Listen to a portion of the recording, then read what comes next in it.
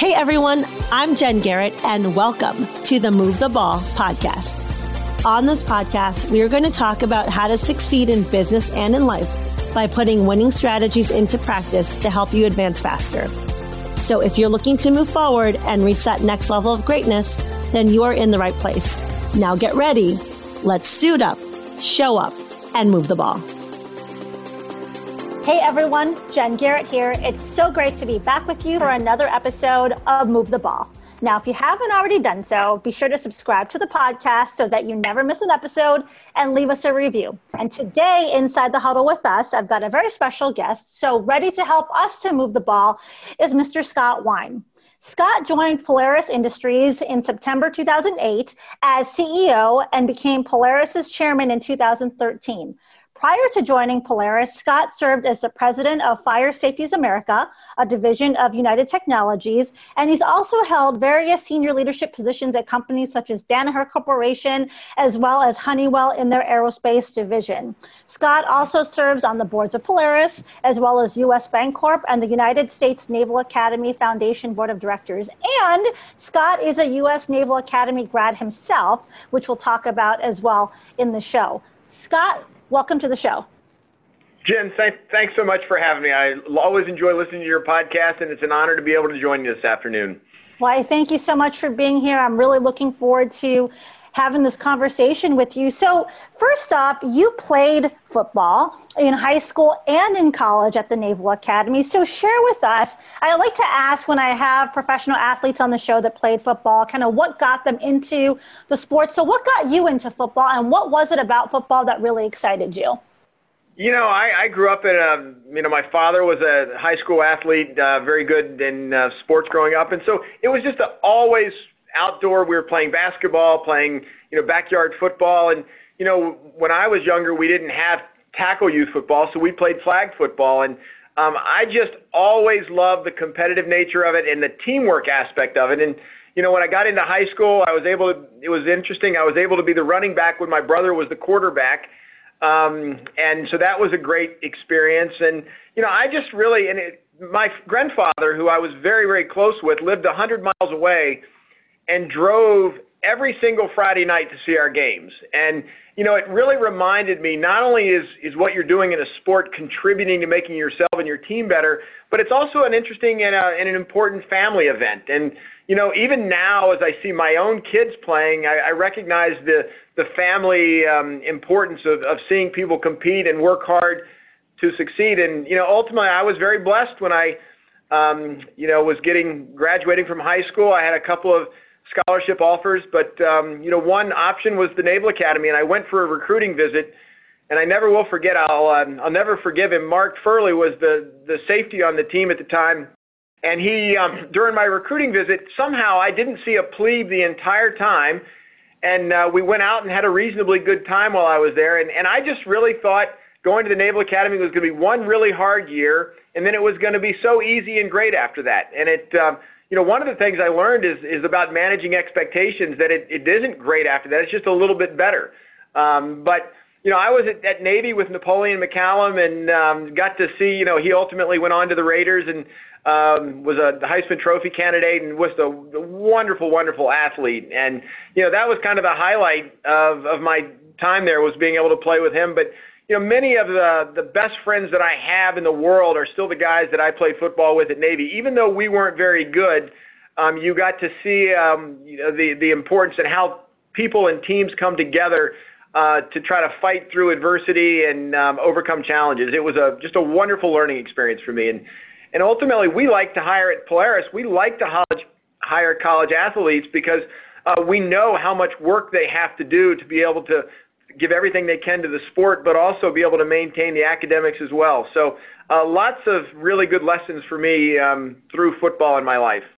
Absolutely. And being a student athlete is tough because you've already have this rigorous college curriculum you're trying to manage. You're 18, 19, 20-year-old kids. So you're a young adult trying to figure out life as well. And then you've got the rigor that sports is layered on top of that, all the practices and the drills and everything else. So it is a lot to balance being a student athlete and kind of being on your own for the first time as an adult too.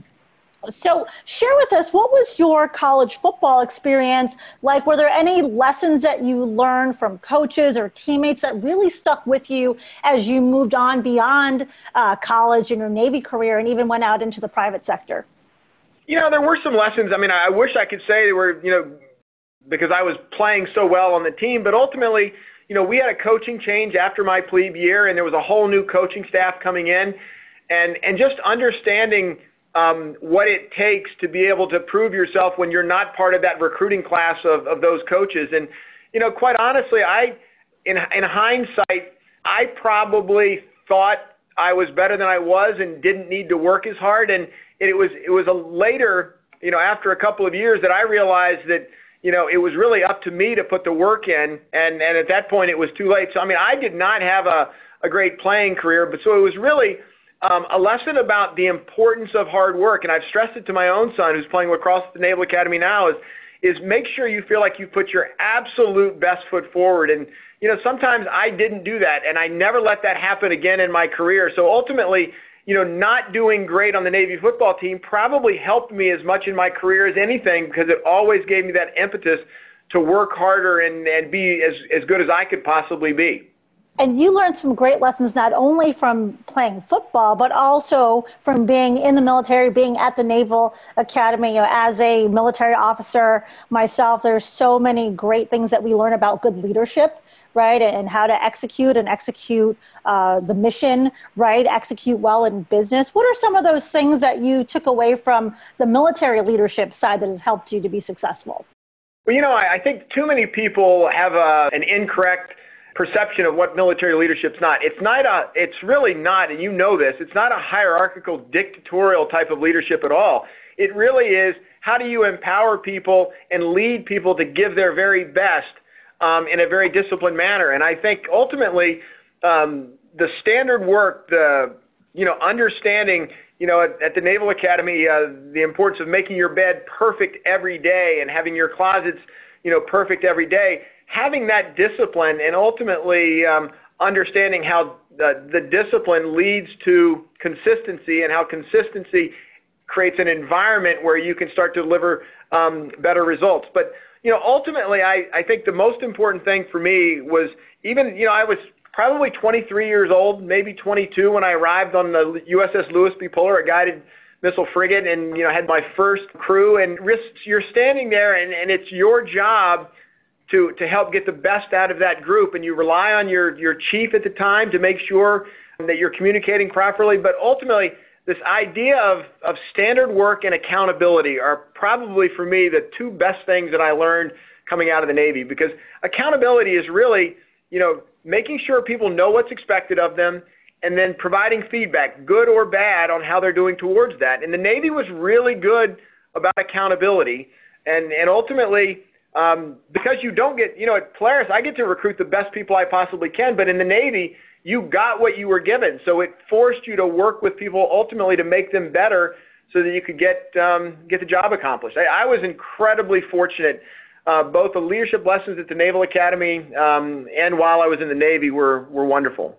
And you bring up a good point. I mean, accountability is important. Performance, expectations, and feedback is also another important thing, where I think throughout my career, I've seen people do it well, and I've seen people do it not so well. And I've inherited teams where they did not get good feedback by prior leadership, and so they thought they were doing great, and they were not. And so trying to turn that ship around to really perform to the customer's expectation was tough, because I had guys that had 20-year military careers now working in the aerospace business for 20 years, and they thought that they did great work. And I had customers telling me, no, this is what we expect, and we're not seeing it. And trying to change that when people aren't getting that feedback along the way is hard, especially when, for me, I was coming from a different division of the company. So I didn't have that credibility. Trying to turn that around was tough. And I think it's important that if you're in a position of leadership, that you are always providing feedback, good and bad, to your employees so that they can correct those things that they may be deficient on, as well as know where they're doing good things. And I think it's hard for people to do that. So is there any advice that you can share for people that not everyone is good at having those critical conversations or those crucial conversations, if you will. How would you handle those types of situations when you had to give feedback to people that might not be as positive as they would like? Well, I mean, I think it's important that you are honest, efficient, and constructive. And when I mean efficient, it does no good to provide feedback. You think about, we both have a strong like for football, but it doesn't help if you go back a week later and tell somebody that the play they did on the Saturday before, wasn't executed properly. You need to tell them right after the play, or at best in the film session right after the game. And I think it's really important that, the annual reviews are important, but not nearly as important as that regular dialogue. And it's also important to not be negative all the time. Everybody's doing some things well, and they may have opportunities for improvement. And I think being able to provide a balanced but very clear message on what's expected and where they may or may not be falling short and how they can improve. And ultimately, it's that how they can improve that needs to be the most focused, because if all you do is point out problems, it doesn't give anybody the confidence that you're willing to help them. So it's talking through with them and ultimately helping them develop, what is the action plan that's going to help turn this around. And, and I always offer, how can I be of assistance in that way? But, I always tell my team is, we're not in third grade anymore. Trying doesn't count. It's about getting results. And I think we just all have to have an agreement on, if we're not getting the results, why, and what can we do to make it better? Absolutely. And throughout your career, have you seen that the leadership teams that you're on, or even when you were more junior in your career, did you find that the leaders that you reported to were really good at setting the goals and expectations to those goals? Or did you see that was an area where maybe they could have improved? Interestingly, I've been very, very blessed to work for a great number of leaders throughout my career. And truthfully, I probably learned more from the bad ones than I did the good ones. You kind of say, I don't want to do that. How would I do it differently? And, working for General Powell was one of the great, honors of my career. And it was my last job in the Navy, and I was running the executive dining room for General Powell. And just seeing how he led, he's dealing with, the Gulf War and just tremendously global problems affecting our military, meeting with the President or the Secretary of Defense. Yet he still made time for me to talk about issues going on in the dining room, offering assistance, providing support. So that was a very positive leadership lesson that I saw, that obviously you don't become chairman of the Joint Chiefs of Staff without having really strong leadership. But before that, I'd been out, on a ship, and, I had 3 different commanding officers. And I often say the closest thing to a dictatorship in the United States is the CO of a ship. And just seeing how they led and how their actions and leadership styles affected the overall environment of the ship was a really good learning for me early on in my career. Gotcha. And as you progressed in your career, what things did you do to really separate yourself out and ensure that you had career progression opportunities? Well, one of the things, and it from your military career, is I've never worked as hard as I did in those 3 years I was on a guided missile frigate out in Long Beach, California. And I've always, in every job I've ever had in corporate America, I've just committed myself to working as hard as I can and recognizing that, it's a privilege when you've worked in the Navy and you can't hire people. It really is a privilege to be able to hire and ultimately fire people when you need to. And so I've always focused on building the strongest possible teams I can. And here at Polaris, I've been here 12 years, so I've got the exact team, that I want, and they deliver great results. And ultimately, it's really understanding. In every job I went in, I tried to understand what really matters to our customers, what really matters to the corporation, and those are the things I focused on. I really have strived to never get caught up in the minutia of thinking that the busy is more important than the important, or can overtake the important. And I've always put my focus on the important things for the business and made sure that anything that could differentiate us and drive the business or that team for better performance, that's what I focused on. That's what I ultimately built the team to accomplish. And, I think doing that consistently has always given me more opportunities. And you talk about building the team that you have now at Polaris. So aside from domain expertise, which is important when you're looking at filling holes in your team, there's also leadership qualities, characteristics that are important to have on your team. What are those things for you? What's important that your members of your leadership team have? We always look for Jim Williams, who's my CHRO and really my partner in creating what we like to call a talent academy, is what we strive to be. But we always look at someone's track record. It's unlikely that someone is going to do very differently at Polaris than they've done previously. So you want somebody that's had good career progression, has delivered results the right way. Their reputation for building talent and teams behind them is good, but ultimately that they've consistently been able to deliver results. And most of the people that we've hired have been in a couple of different companies, but everywhere they've been, they've delivered, they've grown in their careers, and they've delivered positive results. And, that makes it easier for them to do it here. We put all of our senior executives through a psychological assessment. We test IQ, we test personality traits, and, we use that to validate what we find in interviews and what we find in reference checks. And it's ultimately that package we get that gives us a pretty good track record. We still make some mistakes now and then, and one of the things as a leader, I believe, if you make a hiring mistake, admit it early and deal with it. And you got to be a little bit display a little bit of humility when you spend a lot of money and you make a big deal about bringing someone in and they don't work out. If they don't work out, they don't work out. And ultimately, being willing to make those changes, make those hard people decisions, is one of the things I think all CEOs need to be willing to do. Absolutely. And you mentioned, owning up to it quickly. And I think that's important too, as leaders at all levels. It's important when we make a mistake or make the wrong decision that we own up to that, learn from it, and move on. A lot of times people try to just kind of sweep it under the rug, or, try to deflect or make someone else the scapegoat instead of just taking that ownership themselves as a leader. So let's talk about, so we're currently in September 2020. We're still in this pandemic, right? We've been going at this for about 6 months now or so. And this year has been interesting for everyone. It's forced a lot of us to adapt in many different ways. Talk to us about how has Polaris had to adapt due to this current environment?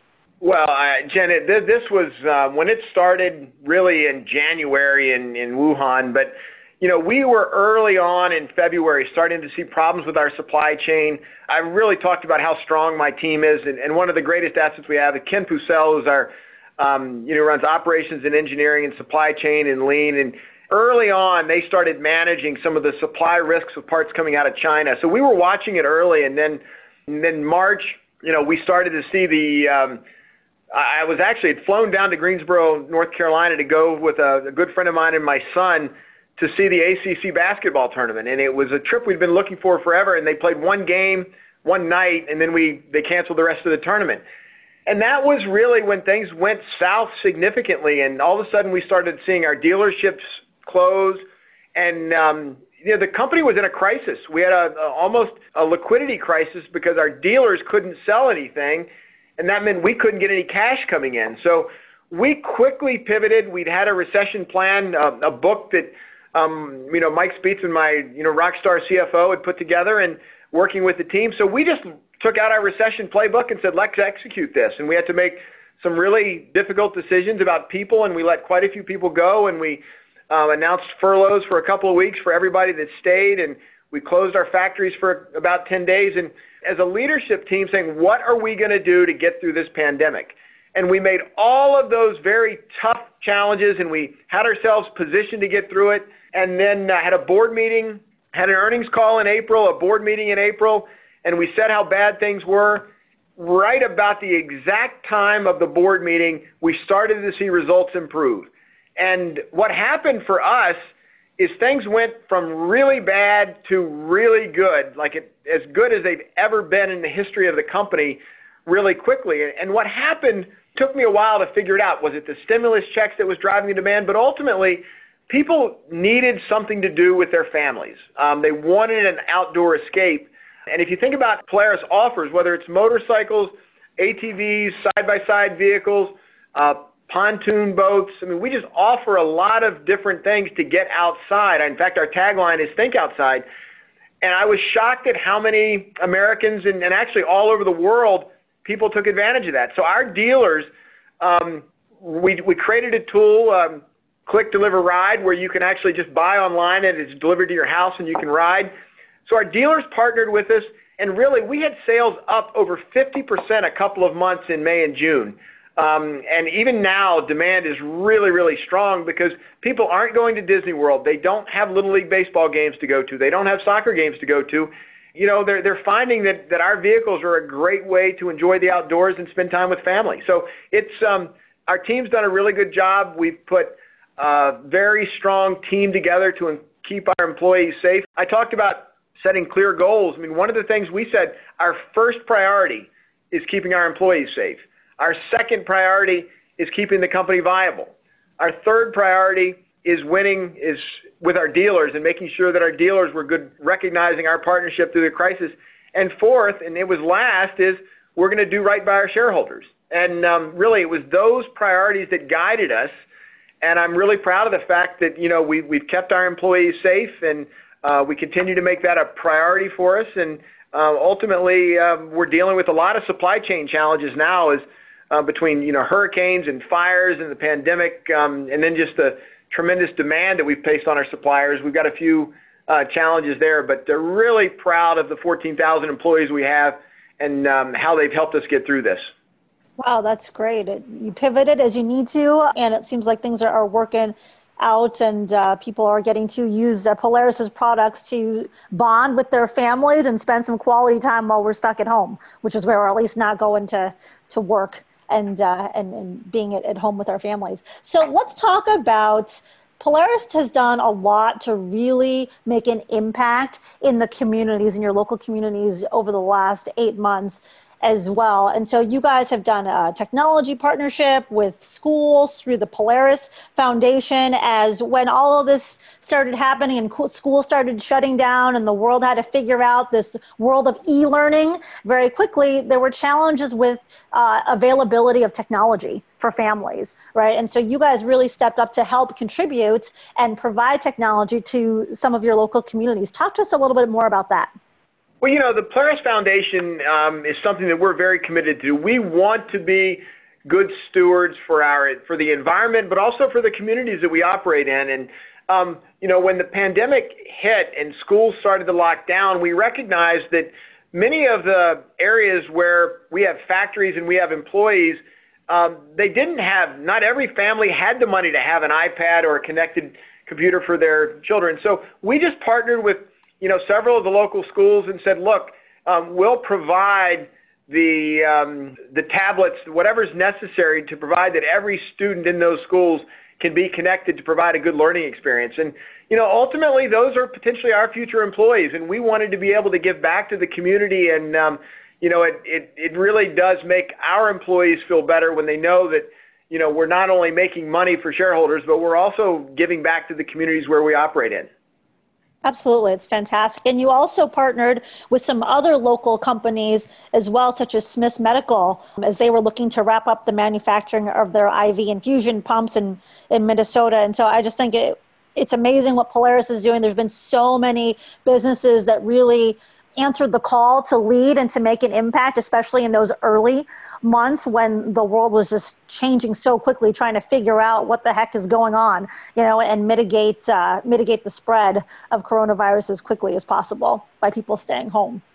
Yeah. So I appreciate it. There's what Dana Anderson, who runs the foundation for us, really does a remarkable job. And, you know, we look for opportunities to give back to the community. And, you know, sometimes it's money and sometimes it's employee volunteer time. But ultimately just recognizing the importance of being able to give back and instead of just, you know, take from the communities where we operate. Absolutely. So I have one other question that I want to ask you before we go to my 2-minute drill. One thing that I always talk about is the importance of people having mentors as well as sponsors when they're looking at trying to navigate and grow their career. What are your thoughts on that? And did you have some great mentors or sponsors along the way? And just to clarify for those who may not be familiar with the difference, in my opinion, a mentor is someone who's there to give you career advice and share their expertise, whereas a sponsor is someone who really is that advocate and that champion that really helps you to advance in your career versus being the mentor type of a role. So did you have some of those types of individuals in your career as you were looking to excel? Yeah, no, I really have. Interestingly, when I was working at the Pentagon, I finished up my MBA while I was in the Navy, and I kind of thought I was going to work on General Powell's presidential campaign. And when he decides not to run for office, I'm like, oh crap, I got to get a job. So I asked General Powell if he knew anybody. I thought I wanted to go to investment banking. If he knew anybody, and he ultimately put me in touch with Dan Daniello, who was one of the founding partners of the Carlyle Group. And and it turns out that Dan had been a former Navy supply officer, so we hit it off pretty well. And ultimately, I was really excited. This was, Carlyle Group was just getting started, and I thought it would be a wonderful career opportunity. And he kind of burst my bubble a little bit and said, Scott, if you want a job, I'll give you one, but you're not going to be my best analyst. In fact, I don't even think you're going to like sitting in front of a computer and discounting cash flows and doing all the analysis. He goes, you're a leader. Why don't you go out in corporate America and learn how to run businesses, and ultimately you can come back and run one for me someday. And, interestingly, I took his advice, and that's how I ended up at Allied Signal. But over the years, I would regularly call Dan, when I had pivotal points in my career. And at one point I said, Dan, it's kind of strange that every time I call you, Carlyle had grown so big then, you either answer the phone or you call right back. And it was one of the best responses I've ever gotten. I'm like, Dan, I just don't understand. You always either answer the phone or call back. And he said, isn't that just what you do, Scott? It doesn't matter who's calling you. Answer the phone or call back. And, I've changed that a little bit as I get so many robocalls and whatnot. But, when you're trying to mentor someone, and that's what he was, a mentor, it really is important to be available and provide sound advice. And ultimately, I was very blessed to have that opportunity. Oh, that's great. Yeah, as you were saying that, you reminded me, one of my mentors earlier in my career was Dennis Muhlenberg, who ended up being the CEO of Boeing for a while. And Dennis always made time, no matter what, if he would always call back if he wasn't available. Usually we would set time on the calendar, but if I had to call him for something real quick, just off the cuff, he was always one that made the time, because I think that's what great leaders and mentors do, is they make time for their people. So I appreciate you sharing that. So what I want to do now is I want to transition to my 2-minute drill and ask you 7 fun questions. Are you ready? I'm ready. All right. The first one is, what is your favorite food? All right. That's not even close. Carolina pork barbecue with coleslaw and hot sauce. Well, there you go. All right. How about, what is your favorite movie? It's kind of sad, but I figured it wouldn't be right to put down Cheech and Chong. So I love watching It's a Wonderful Life with James Stewart every Christmas with my family. Oh, it's a classic movie. Cheech and Chong, by the way, I haven't heard that that in a long time. I guess it kind of dates me a little bit, but boy, were those funny movies. Yes, they were. How about, what is your favorite professional sports team? I'm almost embarrassed to admit it, but my wife's actually converted me into a New England Patriots fan. Bill Belichick grew up his father was a coach at the Naval Academy, and he grew up in Annapolis, and, he's still very supportive of the program, and I just really impressed with what he's built in New England. Oh, absolutely. Yeah, he's done a fantastic job. And there are people out there, they either love the Patriots or they hate the Patriots, right? But Bill Belichick is a phenomenal leader. I had on the show many months ago, Ted Karras, whose son Teddy Karras played up at the Patriots, and he just had some wonderful things to share about Bill Belichick's style, everything that he's done. Yeah, no, I actually got to know Ted. He was, we were a sponsor for the Patriots for a while, and Ted sat at our table one night. What an interesting guy. As well-read as anyone I've ever met. Yes, yeah. He's a good guy. Next question is, what is the best piece of advice that you've been given by a coach or a mentor? It's very simple. It's just called bet on people and make good business decisions. And when I first heard it, it wasn't like, wow, that's so insightful. But ultimately, as a leader, you've got to surround yourself with people that you trust And literally, you've got to bet on them. And you've got to, when you're betting on someone, you pay attention to who it is. But if you build the right team and you're betting on those people, but ultimately, as leaders, we've got to make good business decisions. And if you consistently do those things, if you get the right people and you make good business decisions, generally everything's going to turn out all right. And ultimately, I thought that was great advice. Absolutely. Now I'm going to flip it and ask you, what's the best piece of advice that you would give someone? You know, I thought about this one, and really it's quite simple. Hard work, lead well. And when I say lead well, it's be compassionate, be harsh when you need to be, but just be an overall good leader. So work hard, lead well, be bold. And really, I think that be bold thing is really important, because if you're conservative and you're only going to get incrementally better and you're not going to take any risks, you can't do very much. But if you're a leader and you've got a vision and you understand what can be done and you can boldly go forward with that, I think it's great. But ultimately, it's about getting results. So really, it's work hard, lead well, be bold, get results. And I think too often, people get promoted and they forget to get results. They think they've gotten there. That's all they need to do. No, when you get there, you've got to work your tail off to get good results. Absolutely. All right, my next question is, what is one thing that most people don't know about you?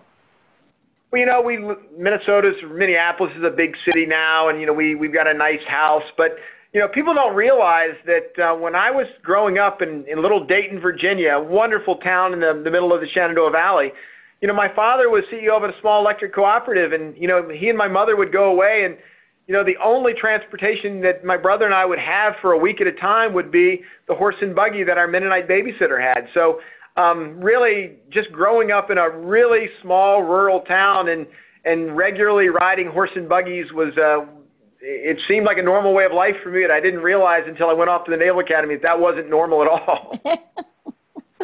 Gotcha. Horse and buggies. They still exist too in certain places. You know, Dayton, Virginia, you see them every Sunday. Nice.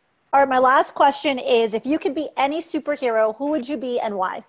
You know, I think I would simply be Superman, because one, he can do wonderful things and fly and have all these superpowers, but at times he can be a normal person as well. And I think that combination of being able to be a person that can really do great things is a great combination. Okay, great answer.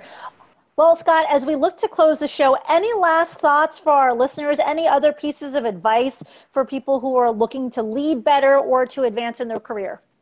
You know, I think part of it is just, I would just encourage, especially in a time when we're all dealing with the pandemic and the tragic fires out west and, you know, the racial tensions in the country and, you know, potentially, you know, a rough election coming up. I think it's just really important to be positive, to stay positive and think about what's possible and what little things we can do to make things better and not get too caught up in how bad things are. And I'd ultimately just like to leave with a note of positivity for everyone.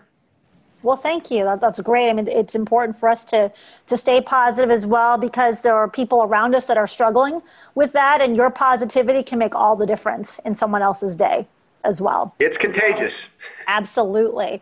Well, Scott, thank you so much for being on the show today. It's been a true pleasure. Jen, enjoyed it. Have a great day. Thank you. And thank you to everyone for listening, and we will catch you next time. Until then, make sure that you suit up, you show up, and you move the ball. Thank you for listening to Move the Ball. To see more about what I'm up to and how I can help you to move the ball, check out my website at www.jenniferagarrett.com. Make sure you subscribe to the podcast so that you never miss an episode. And also join the Move the Ball Facebook group for even more content and to be a part of the Move the Ball movement.